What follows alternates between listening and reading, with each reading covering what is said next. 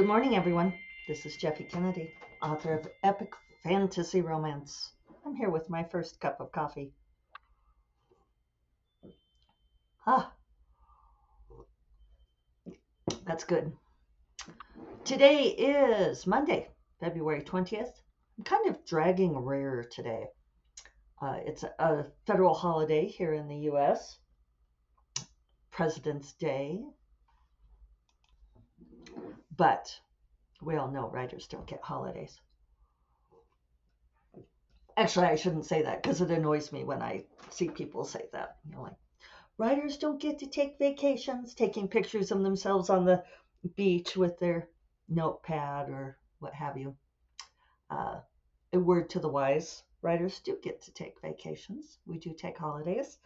In fact, you have to. If you treat this like a job, which you all know that I am fond of saying that it absolutely is a job, maybe not even fond, but certainly one of my lines in the sand that if you want to make a career as an author, then you treat it as a career, and it is a job, and you have to treat it like all of the jobby type things.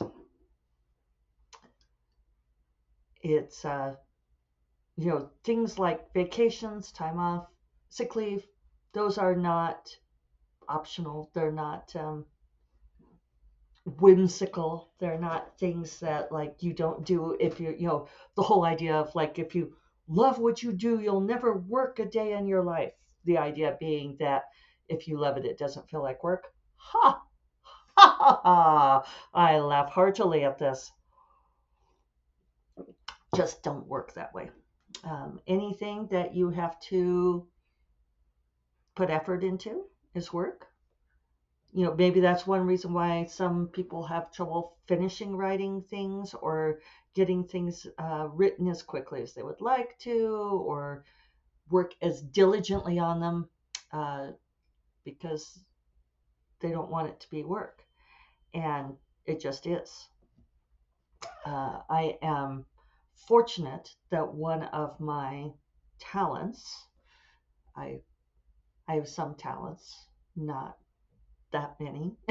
But one of them is I have the ability to work in a concentrated way for a long period of time. And I become aware of that when I'm like writing around to other writers who don't work as intensively as I do. Of course, this might be kind of contradicting what I was just saying about taking time off. But I took time off over the weekend. I didn't write over the weekend. Um, I I did things. What did I do? Um, I hit tired on Friday, but I got some good work done on Rogue Familiar on Friday. Let's look and see. Oh, yeah, I got up to page 87 of 110. Where are we at? Yeah, 110. I did cut a few things, but I do feel like I am up to the um, like the good part. And as I discussed last week, it doesn't suck, so that makes me happy. Um,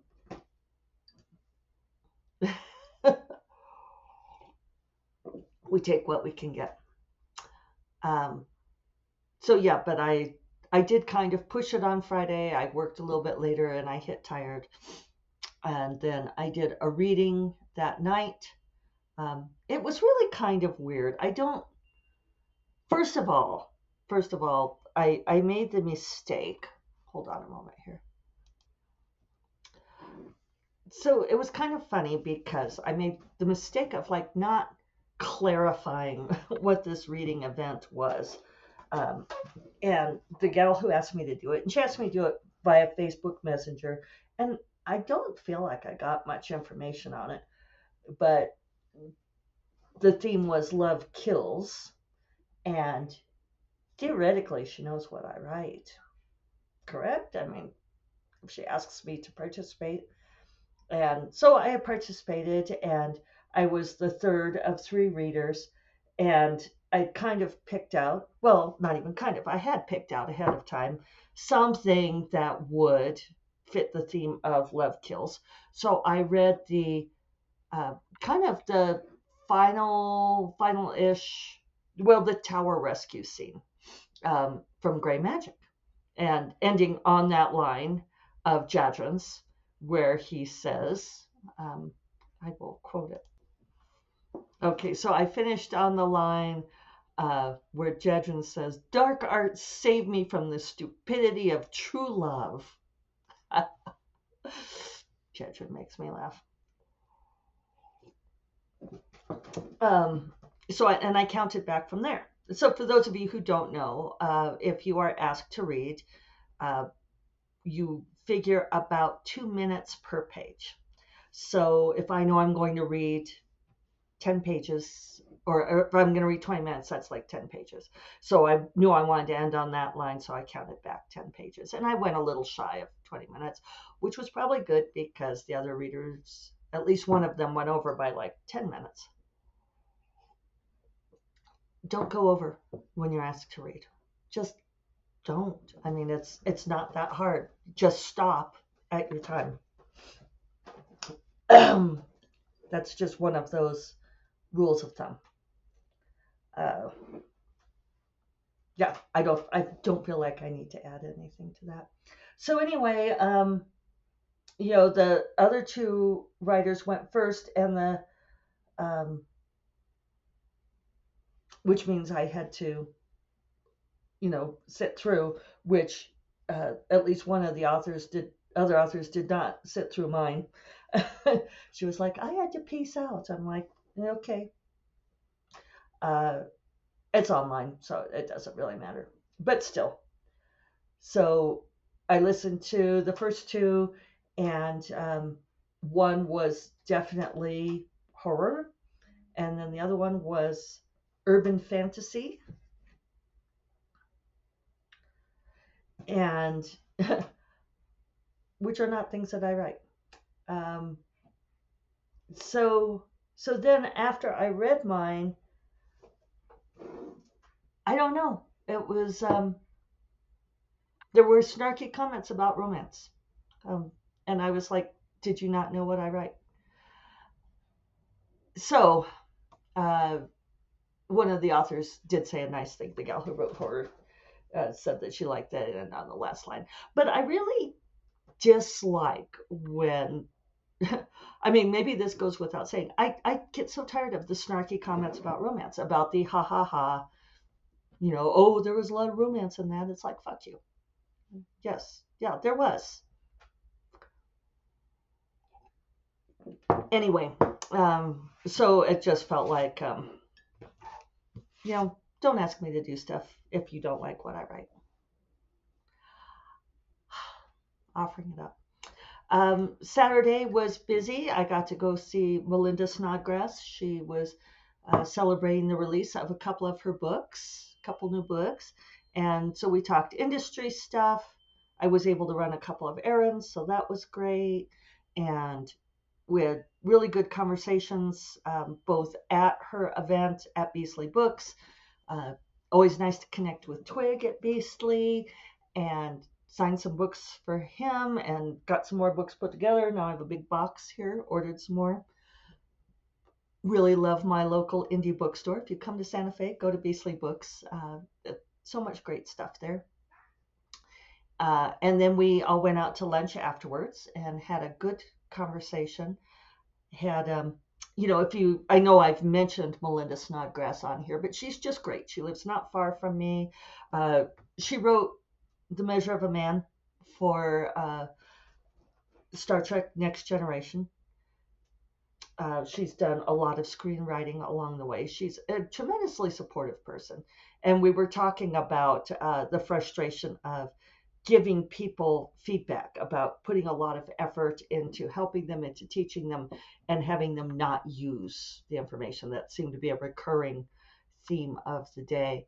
And I did ask her, because it's been on my mind, like, how do you teach people how to improve their writing ability? Like people say, well, I've already have a few books out and I'd like to get better. Some of you out there have suggested that when I've talked about, what what kinds of classes would you want to see from me? So I was asking Melinda, how do you teach people who already like know how to write a book, but then want to improve what they're doing?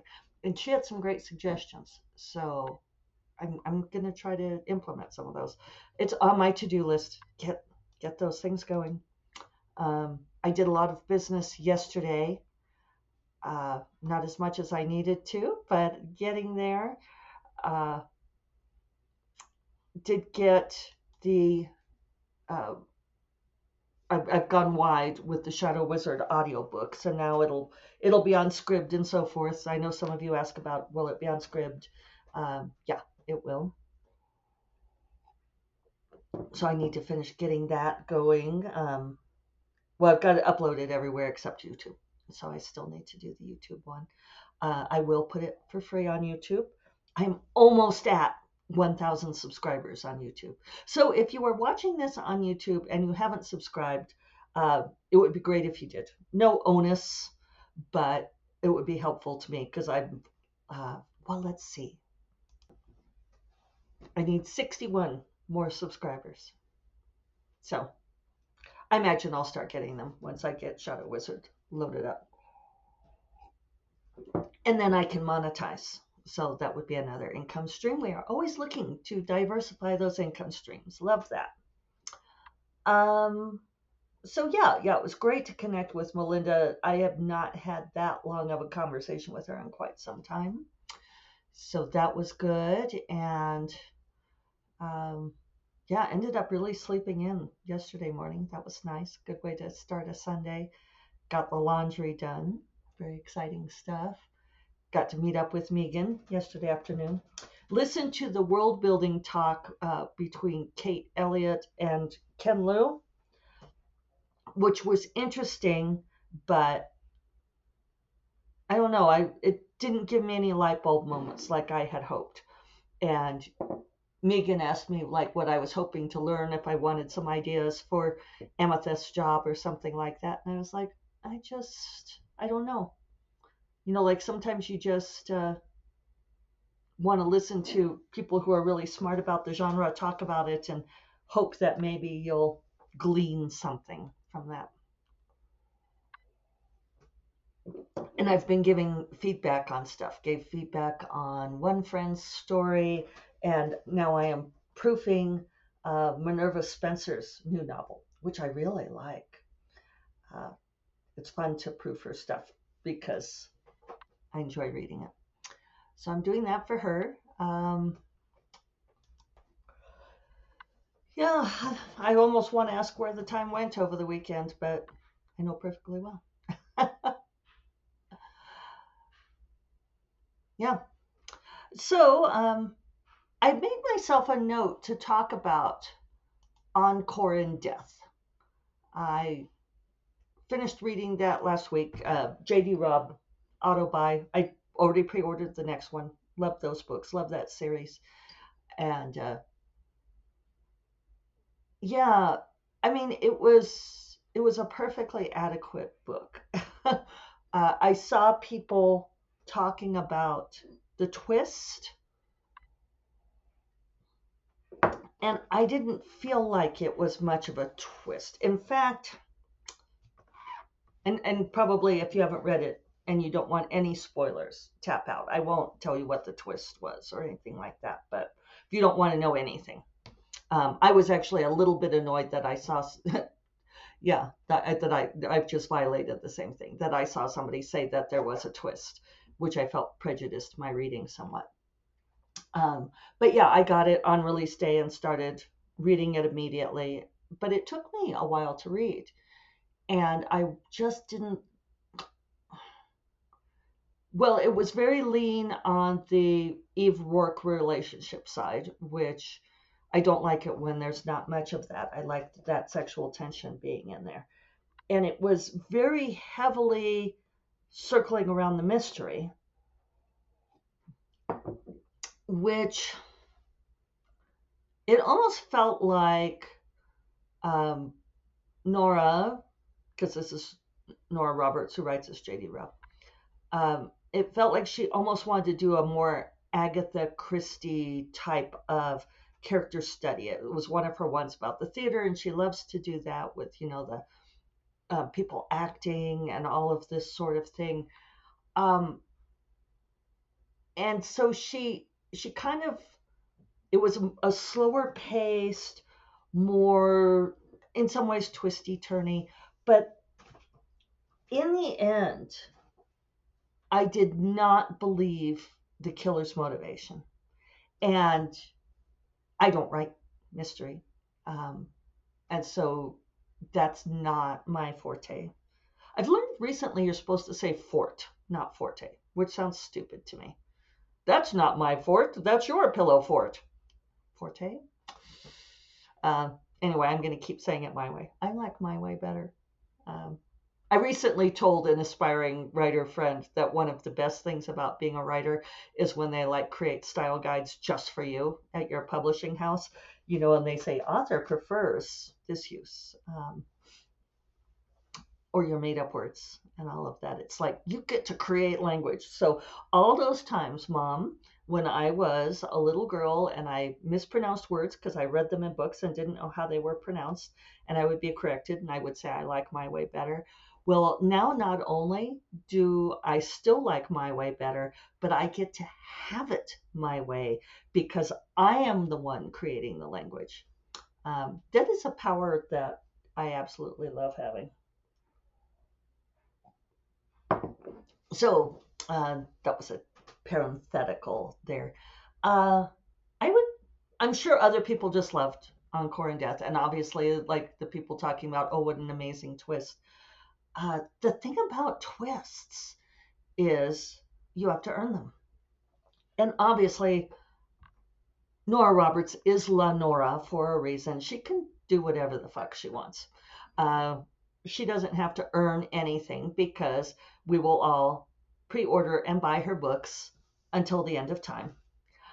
Because I still enjoyed reading it. Um,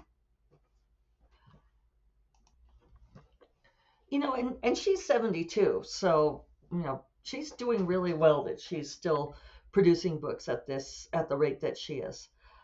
Melinda is approximately the same age. She's 71. And we were talking about writing series and so forth. And Melinda said that now that she is at this age, that she's starting to think in terms of how long of a series do I want to start because I want to make sure I can finish it, which is like, ooh, that's where you get to be in life, right? Um, but yeah, I think the thing about twist endings is that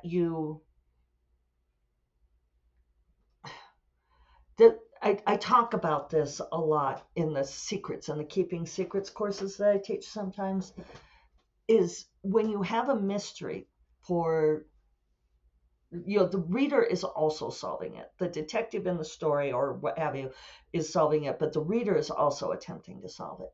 And if you don't give them all the pieces of the puzzle, then that's often what happens with a twist, is that there's this oh, surprise, there was this whole thing going on that you didn't know about.